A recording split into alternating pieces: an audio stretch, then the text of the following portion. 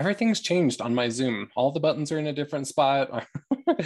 I don't need any more things changing in my life. I had to do an update to get on, so that's what took yeah. Longer. Yeah, mine probably did a update when I wasn't looking, and now everything's in a weird thing. Hopefully it's recording good.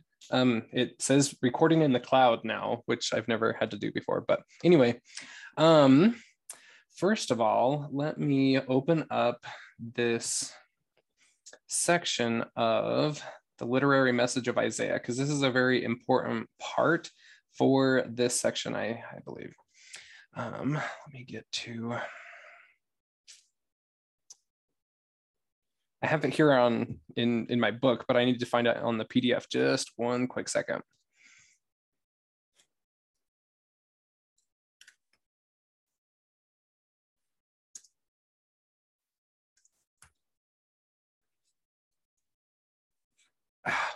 It's just being dumb. Let me just read it. I was going to pull it up on the screen so we could all take a look at it.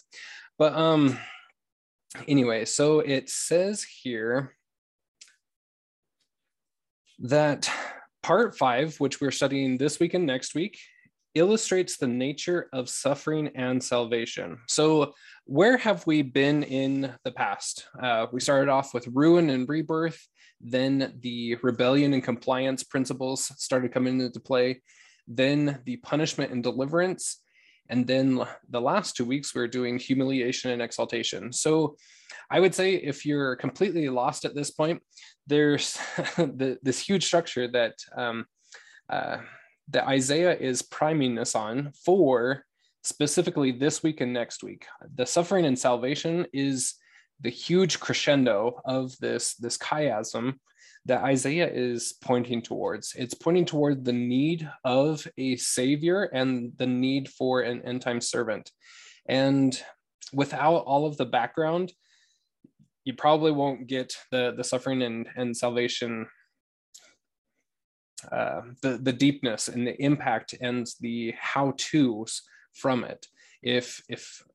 So if there's anything missing, anything that's not clicking at this point, it's because something along the line needs to be went back and understood in a more full aspect. So part 5, the suffering and salvation, it illustrates the nature of it in and of itself. And it says that while all suffering involves enduring covenantal malediction, some suffering is punitive and other suffering redemptive. That redemptive suffering begets salvation.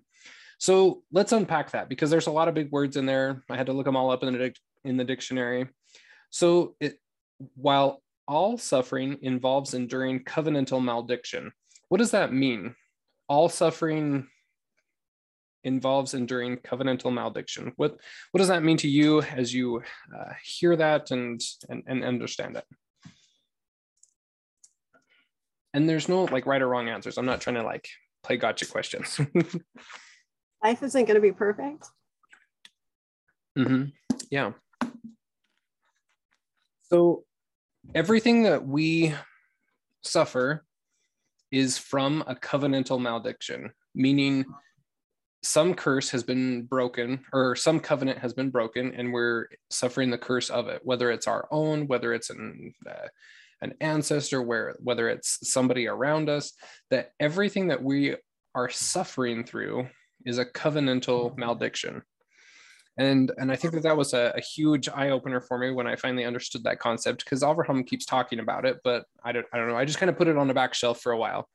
But when that finally clicked, I think it was very eye-opening that all maladies, infirmities, anything that causes suffering stems from a covenantal curse. Something has been broken and it needs repaired or fixed or repented of. You can look at that in a family situation with divorce. I mean, the covenant was broken and there's the children suffering. Yeah, so, for sure. You know, it's like an immediate, but it goes back farther. I mean, it can even go back. You have alcoholism in your family and it trickles down. Yeah, right, exactly. But even farther than that, right? So, yeah, covenantal curses go back even farther. Yeah. So is it the second article of faith? Now I'm showing my true colors here. That we believe that all men must be punished for their own sins and not for Adam's transgression. How does that play into this? Because obviously we don't pay for our parents' sins, but do we in a sense? Like how does all of this play out? Like in the examples that you're talking about, like alcohol addiction, right? I mean, those children are suffering from it, right? I mean, because of the sins of their parents, they have to suffer one way or another. And it's not anything that they did on their own, but yet there's that iniquity that gets passed on, and the ramifications of it have to be felt for at least that next generation, if not more, unless it's resolved and fixed and repented of fully. So, your question about Adam and Eve, I think it's stated because many think that because Eve partook of the forbidden fruit, that we have to go through this life experience. Well, we have to go through this life experience. It has nothing to do with what she did. This is part of the plan. Mm-hmm. Yeah. So we can't be punished for the plan, but we can be punished for our own sins. Mm-hmm. Yeah, exactly. And so, like because of that, we get the opportunity to be born, and with that birth in mortality, we have certain things that we just deal with as a mortal probation kind of thing. But anyway, yeah, I think that is very eye-opening. And so what he says here, that some suffering is punitive and other suffering is redemptive. What does that mean? We can't learn and grow unless we have some opposition. Mm-hmm. Yeah, exactly. Let me pop this up on the screen. So this is the part here on suffering and salvation.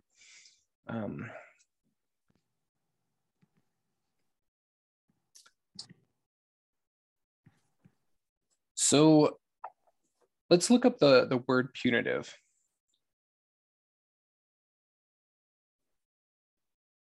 Punitive. So punitive damages, I guess. That's not like the greatest. I just want punitive in and of itself. Siri is not helpful there. Isn't that kind of like you're punished for it? Yeah. So a punishment, or so there's some suffering that we endure because we have sinned, and we just have to follow the consequences of that sin. That punitive justice, I guess you could say. Versus there's another type of suffering which is redemptive. So what could be like some examples of redemptive suffering versus punitive suffering? Because like if I just to go along with our example, if I drink alcohol, I'm going to have to suffer the ramifications of that, right? There's punitive suffering. I have to go through the withdrawals, that my body's like rejecting that poison. I have to go through that. There's that punitive suffering. Versus what is a redemptive suffering? What are some of our great examples in the gospel of redemptive suffering? I think that's when the Davidic covenant is done on our behalf, or when we do it on someone else's behalf. Mm-hmm. And it becomes redemptive, because we're doing that to help them in their journey, or they're doing it to help us in our journey, so that we can be redeemed. I think, that word is... Yeah, for sure. Redeemed. Does this have anything to do with ascents and descents? I kept trying to think of what that phrase was. Yeah. So like one of the greatest example of redemptive suffering is our Savior Jesus Christ, right? That he suffered in order to redeem us. And there's other lesser or examples of that on lower levels of the ladder to heaven. But there's some suffering that can actually redeem, that doesn't have to just stem from our own personal sins, that we can help bear somebody else's burdens. So I was talking with my mom, trying to find like a really good example that was like kind of tangible that I could kind of resonate with. So let's talk about debt. So if I get myself into just an enormous amount of debt and the compound interest is just way beyond what I can manage, there's just no escape based on my income. There's absolutely no way I can escape it. So I need a proxy. I need somebody to come in and help redeem me from the scenario that I've caused for myself, the bondage that I've put myself in, or however you want to term it. And a good proxy savior in that scenario would pay the price and then allow me to pay it back with different terms, or with, not the compounded interest, or, give me a furlough for, 10 years or whatever, to, okay, you don't have to make any payments for a while until you can get back on your feet or find a better job or whatever. And then you still have to, pay the damages that you've incurred, or the debt that I've incurred, but there's some sort of proxy savior that can come in and help alleviate the huge insurmountable weight of what we've done, kind of thing. And so taking that principle and putting it to this suffering, that proxy savior that would save me from debt, they might have good intentions, they might have bad intentions in today's world, obviously, but somebody with good intentions, they would have to buy out my entire debt, which is going to be a suffering financially for them, right off the bat. And they may or may not get some of the interest back. There's a lot of risk with it, etc. But there's a redemptive suffering aspect to that, versus it wouldn't be punitive for them because they didn't, dig themselves into that hole, but yet they are willing to help us dig our way out of it. So that there's still punitive suffering on our part, but then there's this kind of proxy or redemptive suffering that they willingly take on. And so redemptive suffering, that's a huge part of it, is the willing aspect. It has to be willingly given and willingly accepted too. I think that, anyway, I don't know, hopefully that's making sense. I'm not just rambling on, but debt was a huge one that seemed to kind of click, like, oh yeah, I can see that scenario. So if we kind of apply that to sins or iniquities that generations pass on, then we can start kind of pulling out this idea of redemptive suffering and how we might be partakers in that and willingly offer our help to others, because some of us are so mired down in whatever sin or just mess that we've made for ourselves, or maybe it was an involuntary kind of bondage thing, but yet we need proxy saviors to come and just give us a hand. They don't need to absolve us of all sins and make us clean. That's the savior's job of everything, but we need some help in order to get out of some of our messes, some of these awful things that we've got ourselves into. I don't know. Hopefully that makes sense.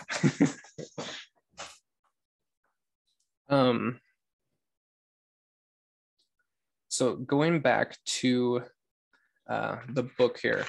So it talks about part 5, which is this week and next week. It illustrates the nature of suffering and salvation. While all suffering involves enduring covenantal malediction, some suffering is punitive and other suffering redemptive, begetting salvation.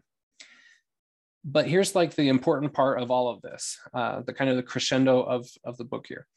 So it says that both types of suffering intensify prior to Jehovah's coming to reign on the earth. When they do, when both types of suffering intensify, At that time, Jehovah manifests his salvation in Zion. I think this is like one of the most key parts of everything that Avraham is interpreting from Isaiah and what Isaiah is interpreting from the Lord in order to give us in this last days, that Jehovah manifests his salvation in Zion when all of this amplifies and when all of it gets blown out of proportion, when we've all dug ourselves into the bondage that is the last days. I mean, we have so many things that are afflicting this generation, and there's kind of like no escape. I mean, we sometimes, if you think about it, if you didn't have a gospel context to any of it, you would just be so lost. You know, like, what is happening to our country? What is happening to the world at large? Like, everything seems pretty dire at this moment. But there's hope. Isaiah is giving hope that Jehovah's salvation is manifest in Zion with this principle. Because of all of this, there is an opportunity to escape through proxy work. And that was a whole new concept for me as diving into Isaiah.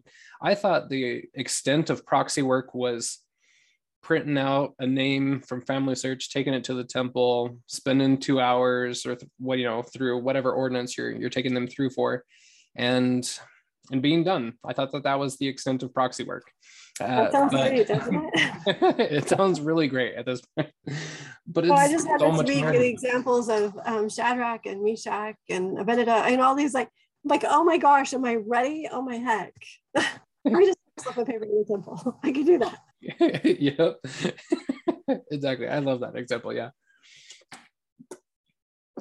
Am I ready to take on more suffering for others willingly? You know, that's a hard pill to swallow, but that's what Isaiah's ladder is all about. We have all of these descents before ascents, and it helps us live on higher levels and higher laws and higher blessings. But we have to willingly descend in order to reap the exaltation or the blessings that come from each descent. It can be just punitive, and we might not even learn anything, and we just have to go through it. But there's a proxy aspect to it if we will willingly accept it. And I think that that's just so huge to understand and to learn from it. Well, there's a pattern to all this. Of course, there's always a pattern. Yes, there is. And the Savior set the pattern for us, but he needs us to be proxy saviors to help in these latter days, because there's a lot that needs to be done. And this descent before ascent, it's going to have to be some pretty deep descent in order to get up on the son servant level, and especially to get up onto the seraphim level. Because the seraphim one is where you get translated. That's where the 144 come from, is that level. And that's the level we need to be on in order to be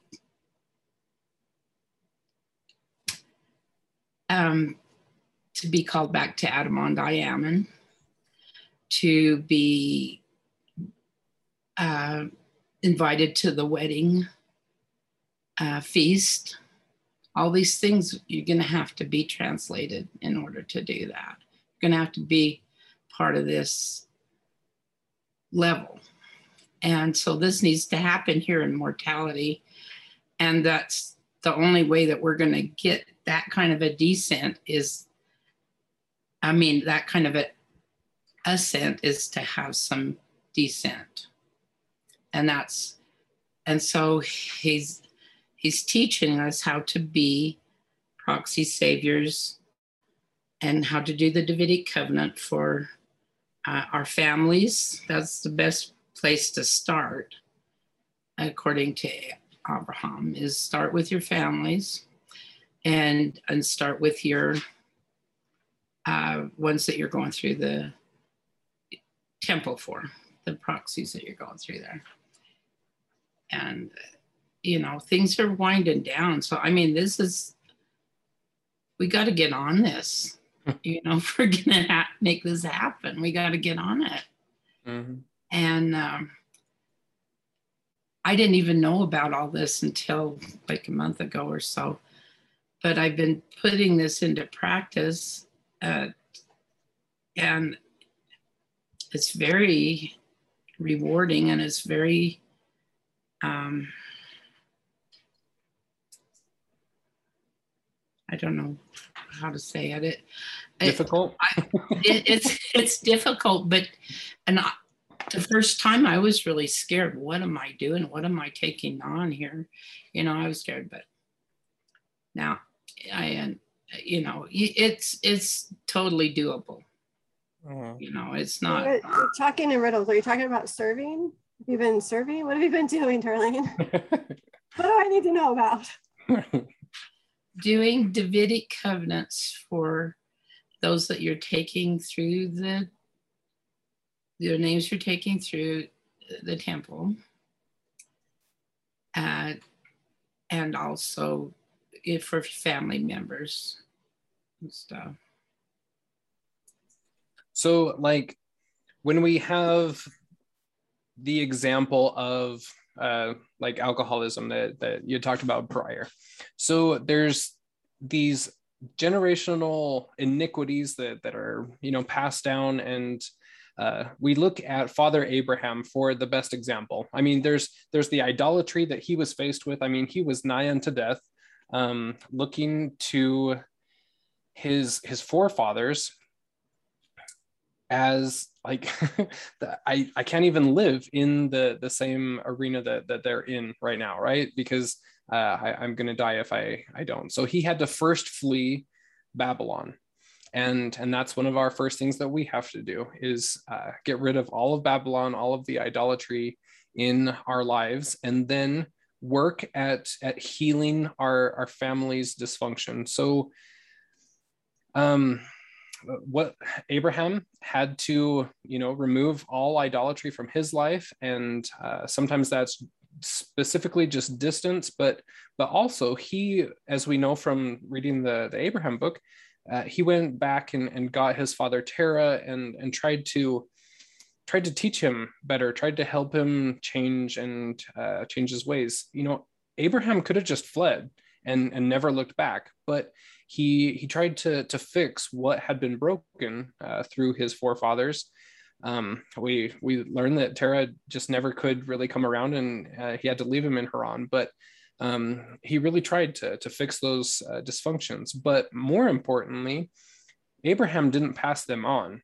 So he worked really hard at developing that chesed, that loving kindness, in order to perpetuate the opposite of that idolatry, a loving kindness that would endure throughout the ages. We see it even today, that ripple effect of Abraham's loving kindness.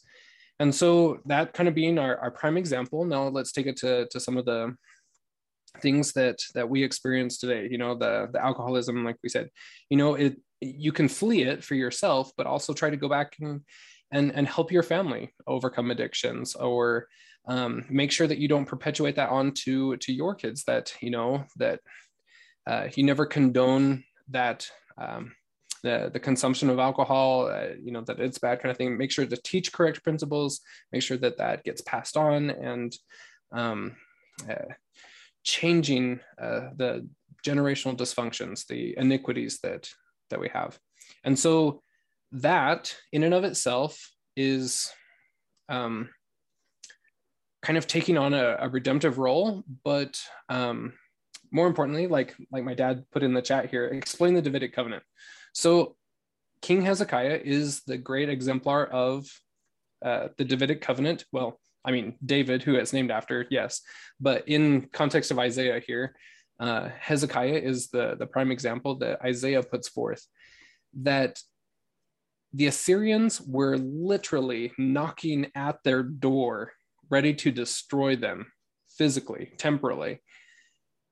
I mean, they were going to die. There's no ifs, ands, or buts, and they deserved it. their idolatry was through the roof. They kind of were repenting, but I mean, they deserved everything that they were going to get. But yet Hezekiah steps in and says, okay, in the first month of his first year of reign, he refurbishes the temple. He sanctifies the priests and the Levites and helps them remove their iniquities and sins, etc. And really tries to help his people live a higher covenant.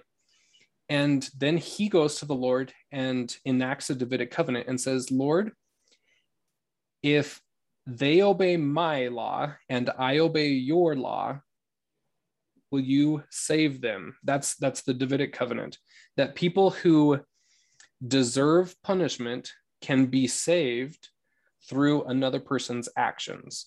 And so Hezekiah steps in as an intermediary, as a Davidic king, and says, they're not living up to the full extent of the law, but if I live up to the full extent of the law and they obey my voice and the things that I give them, that they can merit that divine protection. And what happened that night, an angel of the Lord went through the Assyrian camp and killed most of them and sent the other ones fleeing.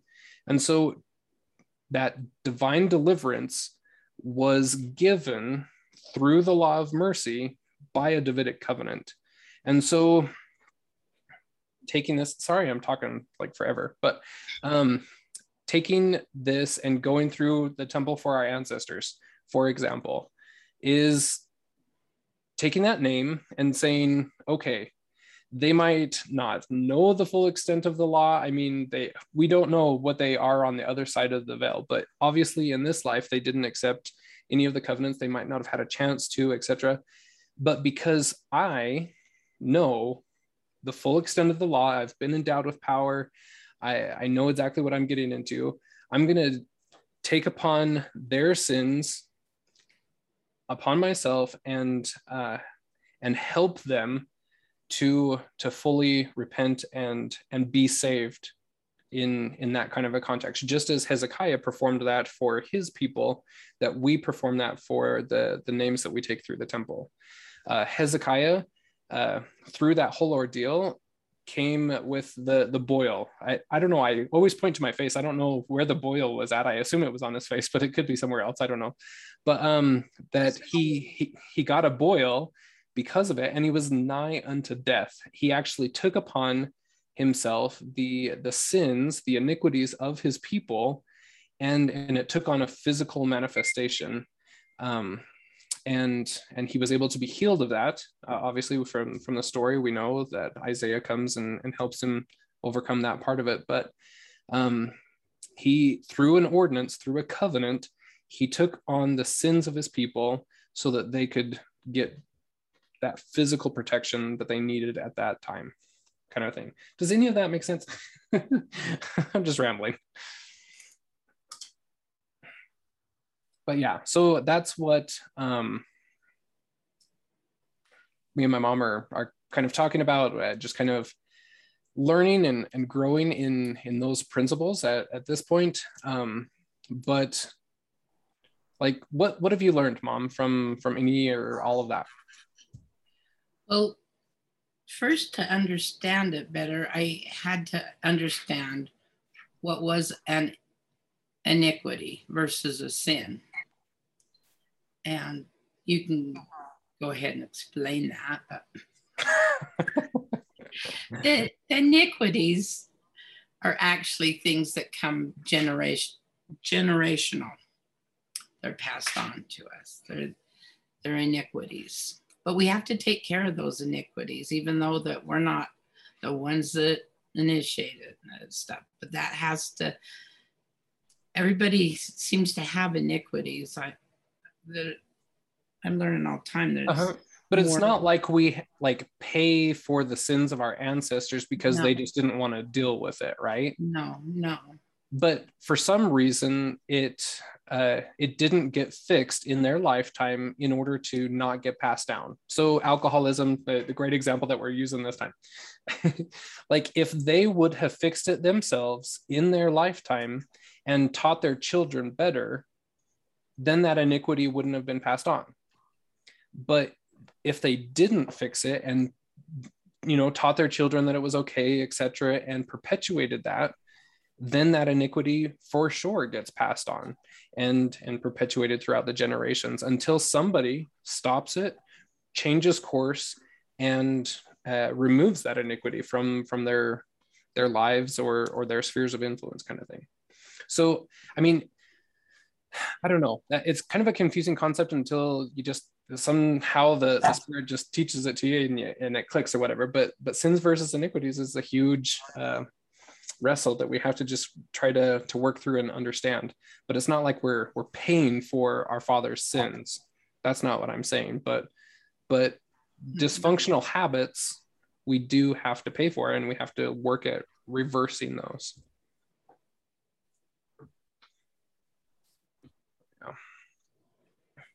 Anyway, I feel like I kind of railroaded that one. Sorry. No, you're good. It's not a problem.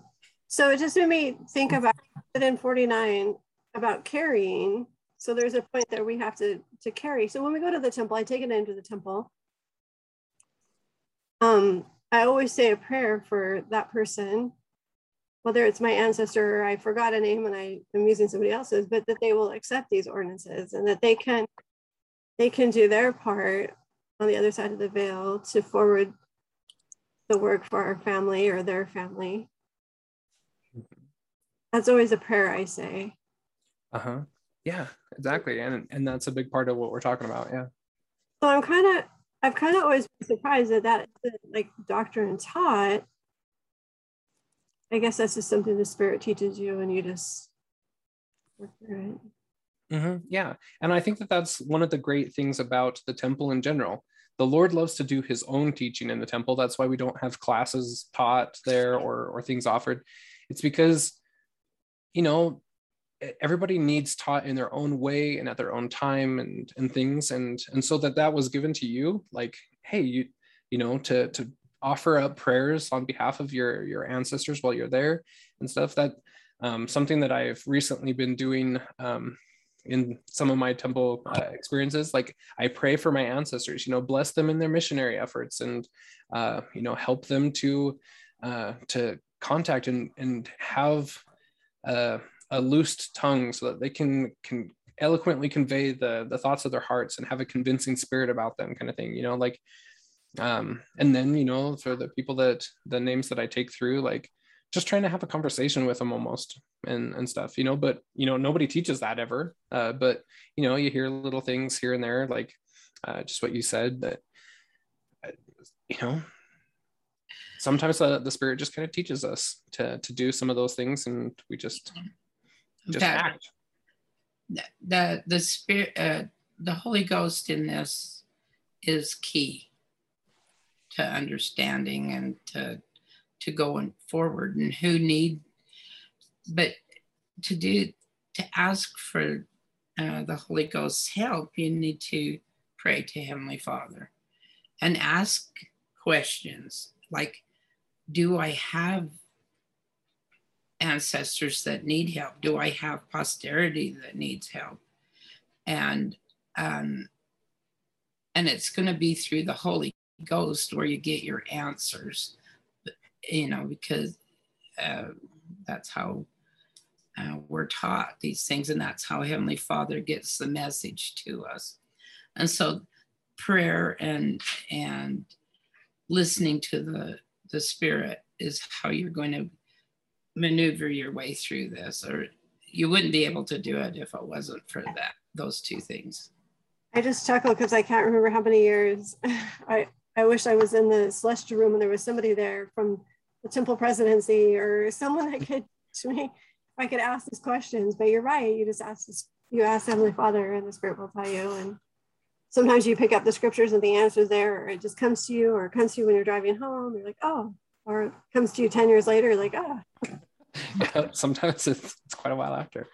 But yeah, I remember thinking the same thing. I was like, what? I can't just go up and ask a temple worker and they know all things. Like, they're just there serving and being great at helping us through everything. But yeah, I asked a member of the temple presidency once, something, I can't even remember what it was, but it was like, oh, well, the Lord will answer that in his own time for you. And I'm like, what kind of answer is that? Why would you say that to me? Just give me the answer. But yeah, it's amazing how the Lord actually does his teaching. And well, and it's through other people. Sometimes it is the simple words, the way they emphasize some words or something. You're like, oh, wow, okay. Yeah. And sometimes like a temple sealer will just be like, you know what, I feel like somebody needs to hear this today, and kind of teach that principle or something. But you know, those are a little more far and few between. But yes, yeah, for sure. That's very interesting how the Lord works there. So in this structure, so this week we're specifically focused on temporal salvation, versus next week we're going to be talking about spiritual salvation. So the spiritual salvation is talking specifically why we need a savior to come and perform a Davidic covenant for us, and what that looks like, and all that entails. We'll cover that next week. But this week is a tale of two cities. There's the great city. Well, it's an unidentified city, but it's the archetype for Babylon, and then the city Zion. And so I wanted to kind of look through some of these verses that help point us in the right direction here.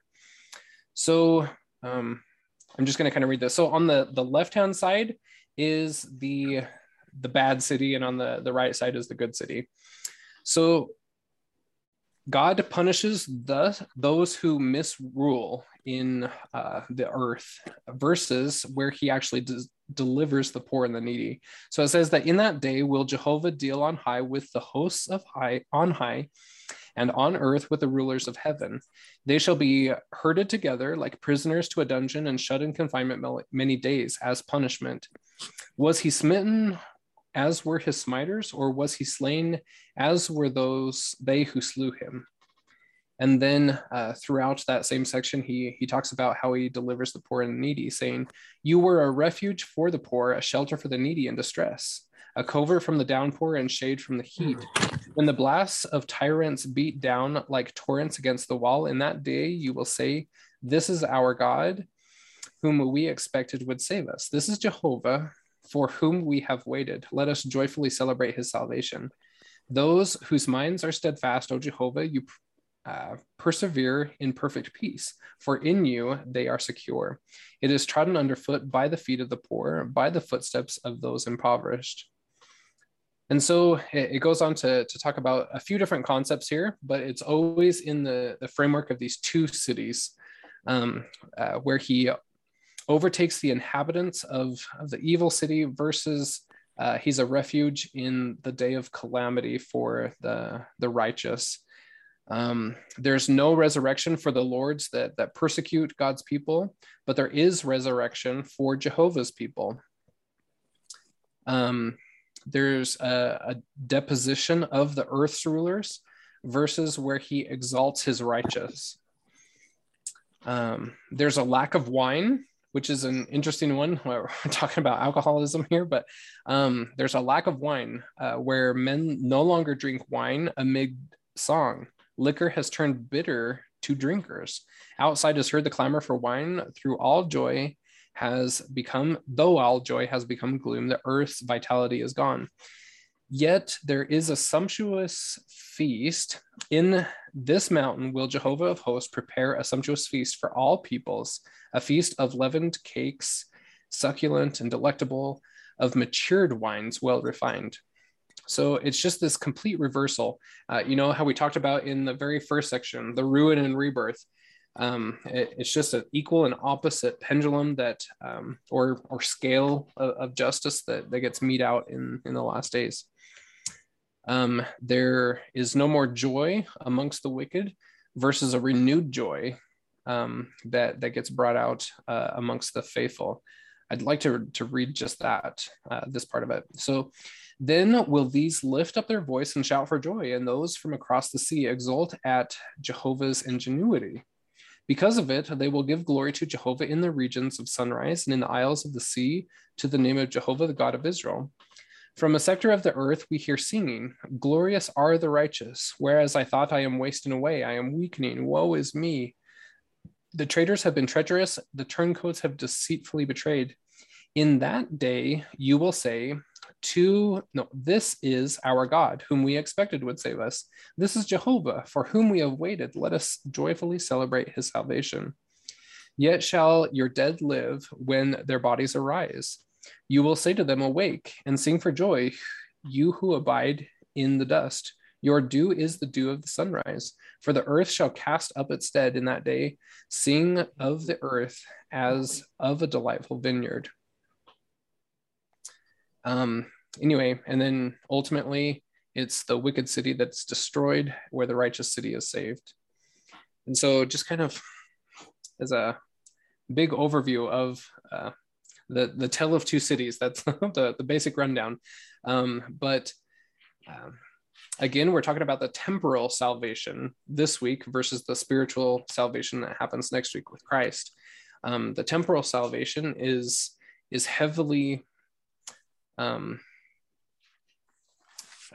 based on the idea of this Davidic servant, this end time servant that will rise to help put things in motion to actually exalt this righteous city that went through the depths of despair, of humiliation, etc. It will finally receive its exaltation and go through that ascent phase in the last days. Does that all make sense? No.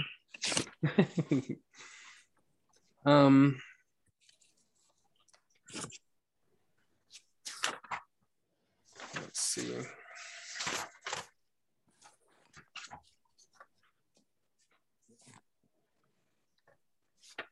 Yeah. So, what chapter, Laura, did you say that you wanted to hit on? What it was 48 or 49? Sorry, you're muted. 49. 49, right? Yeah. Let's go tackle that one real quick.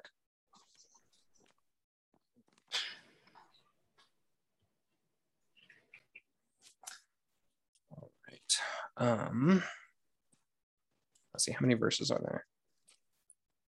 6.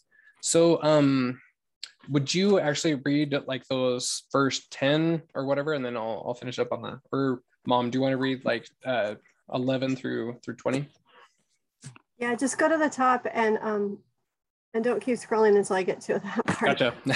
I forget that sometimes. Hear me, O isles, listen, you distant peoples. Jehovah called me before I was born in the belly, before I was in my mother's womb. He mentioned me by name. He has made my mouth like a sharp sword. In the shadow of his hand, he hid me. He has made me into a polished arrow. In his quiver, he kept me secret. He said to me, you are my servant, Israel, in whom I will be glorified. I had thought I had labored in vain. I had spent my strength for nothing and to no purpose. Yet my cause rested with Jehovah, my recompense with my God. And now Jehovah has said, he who has formed me from the womb to be his servant, to restore Jacob to him, Israel having been gathered to him. For I won honor in the eyes of Jehovah. When my God became my strength, he said, it is too small a thing for you to be my servant, to raise up the tribes of Jacob and to restore those preserved of Israel. I will also appoint you to be a light to the nations, that my salvation may be to the end of the earth.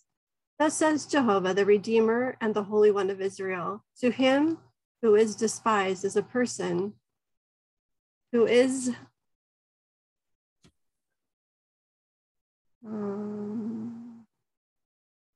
abhorred by his nation, a servant to those in authority. Kings shall rise up when they see you. Princes shall prostrate themselves, because Jehovah keeps faith with you, because the Holy One of Israel hath chosen you. Thus says Jehovah, at a favorable time I have answered you. In the day of salvation I have come to your aid. I have created you and appointed you to be a covenant of the people. to restore the land and reappropriation the desolate estates, to say to the captives, come forth, and to those in darkness, show yourselves. They shall feed along the way, and pasture find all barren heights. They shall not hunger or thirst, nor be smitten by the heat wave or the sun. He who has mercy on them will guide them. He will lead them by the springs of water. Right. Then, Darlene's turn. Yeah, Mom, you want to read? You're muted. Sorry. All my mountain ranges I will appoint as roads. My highways shall be on high. See these coming from afar, these from the northwest, and these from the land of Sinim. Shout for joy, O heavens, celebrate, O earth, burst into song, O mountains. Jehovah is comforting his people, showing compassion for his afflicted. But Zion said, Jehovah has forsaken me, my Lord has forgotten me. Can a woman forget her suckling infant, or feel no compassion for the child in her womb? Although these shall forget, I will not forget you. See, I have engraved you on my palms. I have sealed you to be continually before me. Your sons have hastened your ravagers away. Those who ruined you shall depart from you. Lift up your eyes and look around you. With one accord they shall they gather and come to you. As surely as I live, says Jehovah, you shall adorn yourself with them all as with jewels. Bind them on you as does a bride. For your ruins and ravaged places and your land laid waste shall now be too small for your inhabitants, despite the departure of your devourers. The children born during the time of your bereavement shall yet say in your ears, this place is too cramped for us. Give us space in which to settle. And you will say to yourself, who bore me these while I was bereaved and barren? I was exiled, banished, by whom these were reared. When I was left to myself, where were they? Let's see, honey. I'll finish out. So thus says my Lord Jehovah, or is it there? To myself, or yeah. Thus says my Lord Jehovah, I will lift up my hand to the nation, raise my ensign to the peoples, and they will bring your sons in their bosoms and carry your daughters on their shoulders. Kings shall be your foster fathers, queens your nursing mothers. They will bow down before you, their faces to the ground. They will lick the dust of your feet. Then shall you know that I am Jehovah, and that they who hope in me are not disappointed. Can the warrior's spoil be taken from him, or the tyrant's captives escape free? Yet thus says Jehovah, the warrior's spoil shall indeed be taken from him, and the tyrant's captives escape free. I myself will contend with your contenders, and I will deliver your children. I will feed your oppressors with their own flesh. They shall be drunk with their own blood as with wine, and all flesh shall know that I am Jehovah. I Jehovah, am your Savior, that your Redeemer is the valiant one of Jacob. Like, I don't know how many times I've read that chapter before, you know, in seminary or Sunday school and stuff. It means so much more now, doesn't it? There's just so much to it. Let's see, what was the... I think it's about this very thing we've been talking about. Mm-hmm. Exactly, that's what I was thinking too. And I can't put it into words, but I like that. Somewhere, where is it that, well, we know that ensign is the end servant, right? Mm-hmm. Yeah. But up above there, I can't remember exactly where it was, but he chooses the ones to help him. And that I say that all of us here have been chosen, or we wouldn't be here trying to learn more. We've been awakened to that fact. And I think it's all about that. And then there at the end, it's talking about the foster fathers and nursing mothers. Well, that's the 144,000 that go out and gather from the four corners of the earth the elect and bring them to Zion. And I mean, it's all about this thing that we've been talking about. So would you say, I would say all of us here thrive on serving others. Would you say that's that's what brings you joy? That's what gets you out of a bad day, is you go do something for someone else? That isn't a normal thing, is it? It's not a normal thing to want to do things for other people. And that's what I live for. I mean, that's what I want to serve my family, and I want to help other people, and I want to lighten their load, and I want to do things for them. I want to do those things. And I've always wanted, if I'm having a bad day, I'll bake some cookies and I'll take it, I'll have some cookie dough and I'll take it to someone else. And that just brings me so much joy, even if they don't even acknowledge that something's been done for them.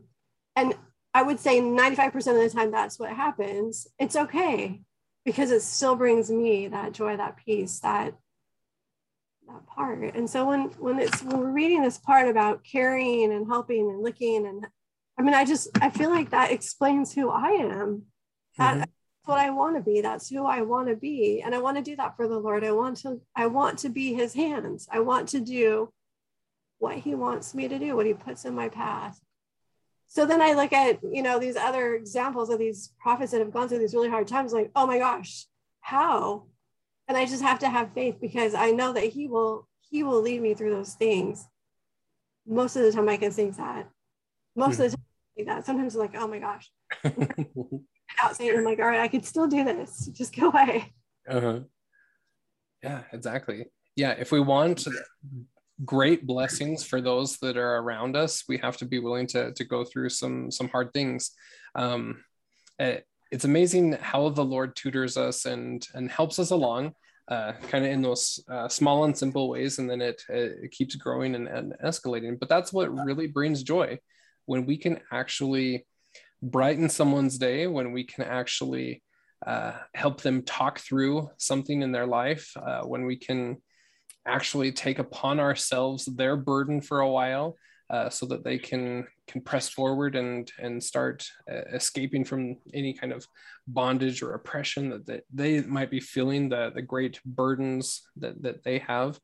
And anyway, just kind of keeps growing and escalating, and the Lord keeps deepening our capacity to help as we're willing to just act on the promptings and the teachings that we're being given on a daily basis. But I like what you said. That's not normal, is it? Like, it's not the normal for the world. I was watching. Imagine if everybody did that, how different the world would be. I mean, right? We wouldn't have all these problems that we have, because we'd want to be helping each other, not becoming better than someone else or richer than someone else or whatever. We'd want to be, and then that is the way that the Lord wants it, not a forced governmental way of, that would be Satan's way, but the Lord wants us to want these things. So that would be like living the law of consecration, right? Yeah. The law of consecration in its perfect form, and really having that come from within people's hearts of its own accord, without it being mandated or pressured or anything, but just to love freely and to fully put your all into being one, having everything as one great whole. So is this feeling that we're talking about, is this enacting, or the Davidic covenant, being a Davidic, how did you say that? Say those words. Because when you look it up on the church website, you can't find this.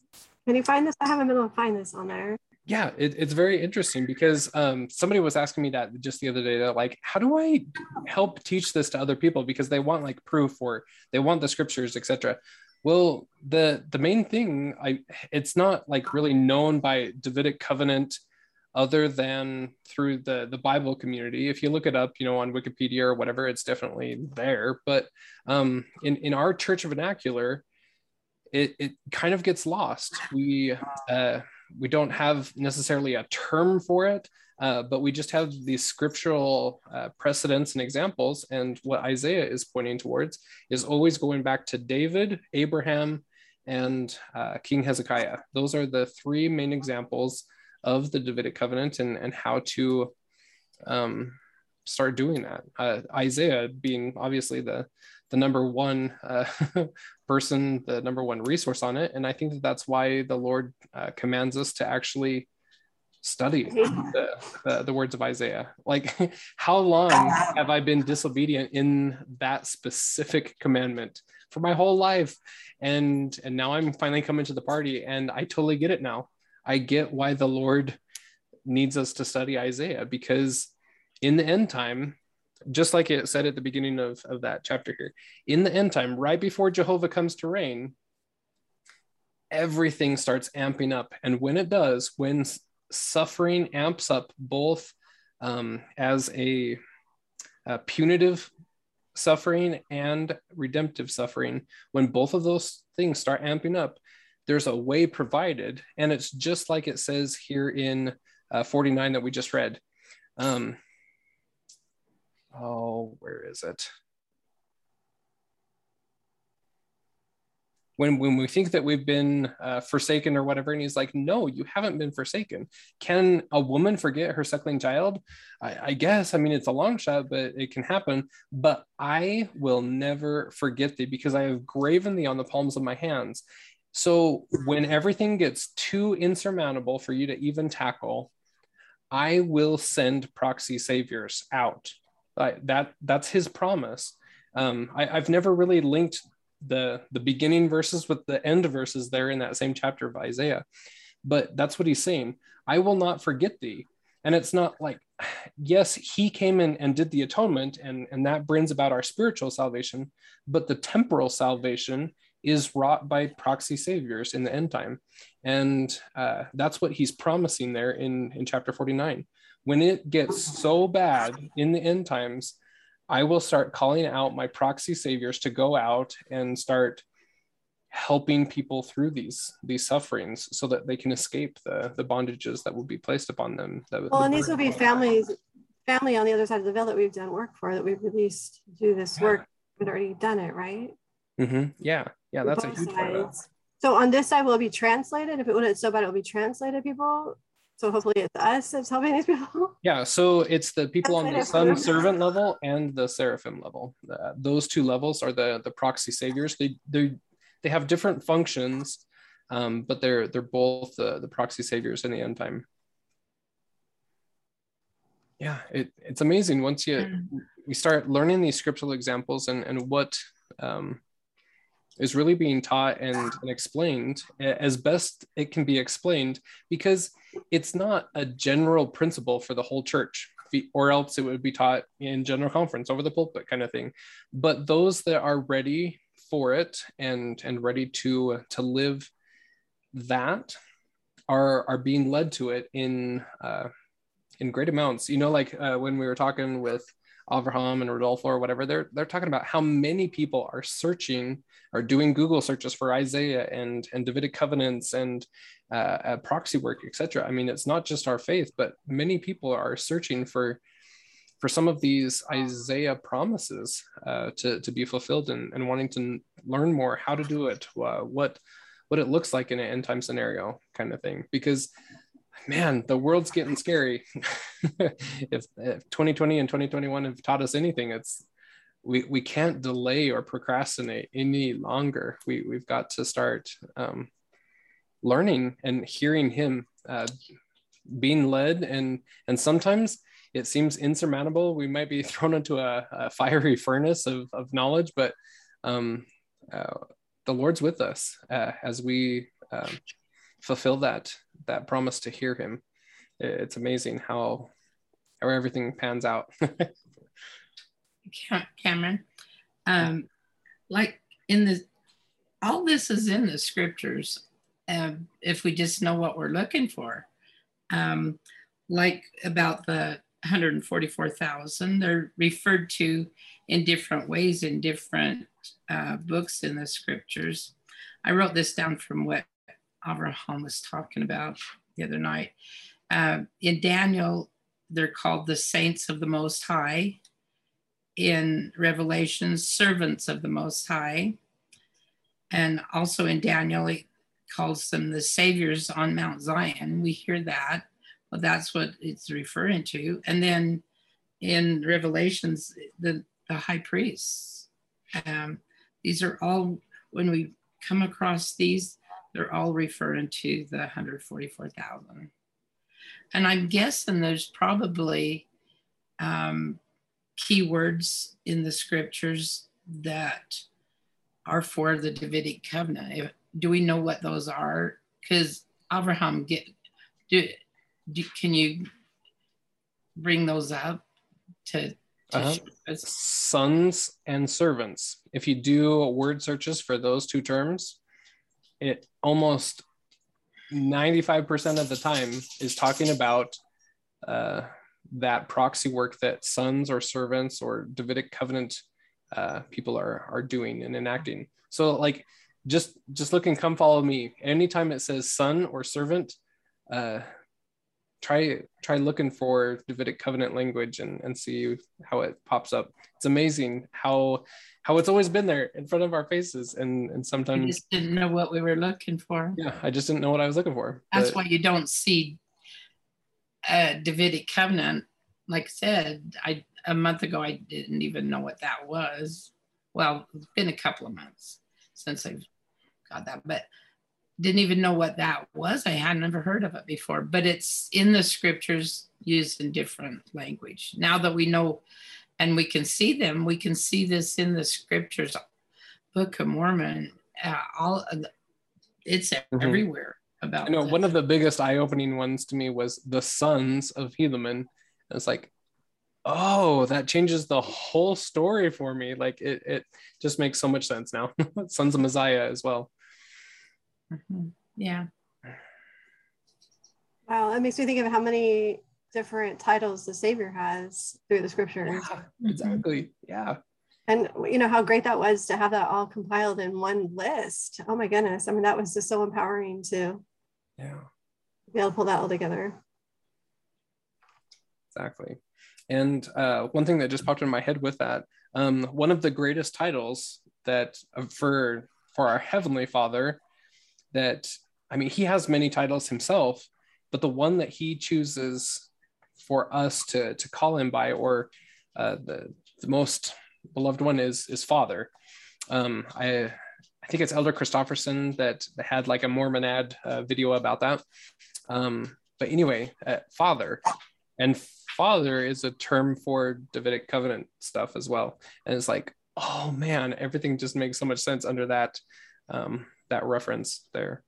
So there's son/servants. Those are the one end of a Davidic covenant. But on the opposite end, you're making that covenant with a father or a king. That suzerain principle there. Anyway, there's so much. We could spend a whole semester just on Davidic covenant, but that's probably what we're doing here with this too. Well, when we received the patriarchal priesthood in the sealings, what's the first office? It's father, mother, and then grandfather, grandmother. And then it moves on to the kings and queens and so forth. I mean, it's part of the offices of the patriarchal order. Mm-hmm. Yeah. All right. Well, final comments or anything from the night? This went by so fast. I think I took up most of the time. Sorry. Elle has. Oh, go ahead. I was just saying that Elle had a question in the chat. Did we address that? Generational curses. I didn't address it. When did that come up? Or it's been a little while ago. Sorry. Sometimes that chat, I just forget to. When we were talking about iniquity, passed down iniquity, is that the same thing as generational curses? Yes. Oh, Exactly. yeah. Okay. Mm-hmm.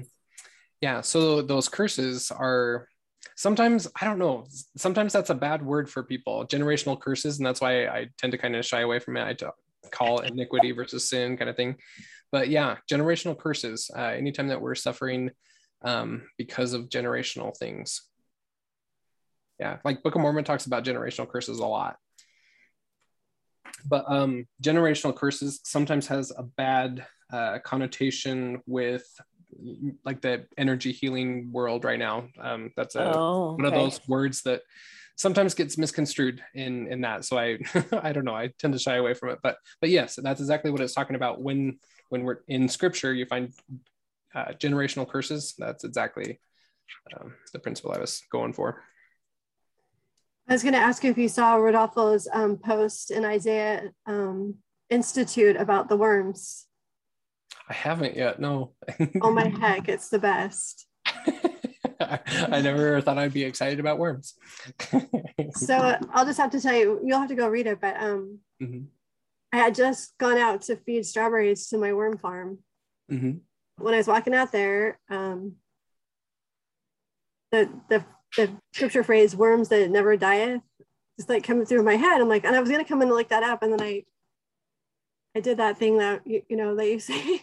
I went instead, right? Rodolfo's thing about worms. I mean, it was that quick, like just that quick. Interesting. And so it's a great little sermon about worms. It's really good. Yeah, I'm gonna have to go look that up. I honestly, when you said that, I'm like, does worms even appear in the scriptures at all? I've never. Oh my heck! It is like, yeah, it's all over, and this is the best because the Savior calls himself a worm. Interesting. So there's the curse of a worm, and then there's the Savior. Yeah, I'm very intrigued. I'm gonna have to go read that. It is really good. Yeah, it is really good. I thought I knew some of my scriptures pretty well. I've never thought about worms before. That's a totally new one.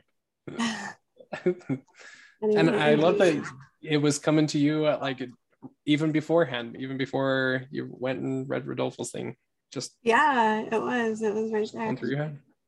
I love my little worms, my composting worms, because I can feed them kitchen scraps and they devour them really quick. Yeah, I need to get into that. I've always wanted to. I just never have gotten around to it. I finally started mealworms recently so that I can feed those to my chickens and etc. But I've never done actual worms. It's red wigglers that you want. Okay. And you can online, you can get them. And then once you get them, you can start selling them to other people too. Oh, really? So I don't know about shipping. I don't think I want to ship you some worms. But yeah. I'm not sure how that would work out. I know they ship them, but I'm not sure how they ship them. I just got mine from a friend here. Gotcha. Yeah. That's very interesting. From your paper and your cardboard and your eggshells, and it's pretty cool. And then you plant your in their dirt. Yeah. Learning all of those skills for these end times is crucial because we're not going to have the internet to go look and see how to do it later. You need to start learning those skills now. Huh? Yeah. All right. Well, it's been fun. Next week is going to be an interesting one. I'm going to be traveling down to Education Week and things. And so hopefully I get to, oh my gosh, they're Nancy's house by 6 o'clock. But if I'm a little bit late, I'm coming. I'm going to be traveling. So any other things? If not, we'll say goodbye for the night. Yeah, thank you. I'm glad that you could join that thing on Tuesday. That was really cool. Yeah, there's some great questions. It was fun. Yeah, it was really fun. It seems like forever ago. That was just a week, huh? Yeah, hopefully we get the recording of that soon. I want to go back and watch some of those. Yeah, I don't know if he said a lot of things, so I'm not sure that he's going to want it all out there. Yeah, for sure. But I'm glad that he said them. It was good to hear from him. And yeah, and I don't know if I told this group, like Avraham is, we're working out a schedule right now for him to join in with our groups sometime October-ish. is what we're shooting for. So yeah, we'll be able to even ask more questions. It's gonna be fun. That'll be awesome. And that's pretty cool that you're one that he is counting on to help. That's really fun to. Yeah, we'll see. I'm just learning the ropes here, helping Rodolfo out. Yeah, that's super cool. And Rodolfo too, right? He's doing it. Those. Do you know the other people? There's a few of us, yeah. On the marketing team, we're just got a chat going and kind of doing some website stuff right now, kind of proofreading things. Moment. Super cool. Well, thank you for your work. And then you have that site together that doesn't have our churchy stuff on it. I'm excited to share that more. I think that will be really helpful. Yeah. So the IsaiahInstitute.com is going to be the one that is going to be like non-denominational. And then the new site is called Book of Mormon Isaiah, I believe. And that one's the one that has just like all of our church stuff and everything. Kind of like it is right now, but then he's going to separate the two out because he's wanting to do a lot with outreach to actual Jewish people and get them involved in Isaiah and some good discourse and classes and things like that. I'm excited about that. I'm super excited about that. I love the way Isaiah Institute is, and I don't want that to change, but I want that separate part to share. Mm-hmm. Yeah, for sure. Exactly. Up with this other stuff right now. Mm-hmm. Yep, exactly. Yeah, it's super fun. And they're just getting ready to launch it too, so it's not going to be too much longer. Yeah. Well, thank you so much. Yep. All right. Have a great week, everyone. We'll see you. You too. Bye.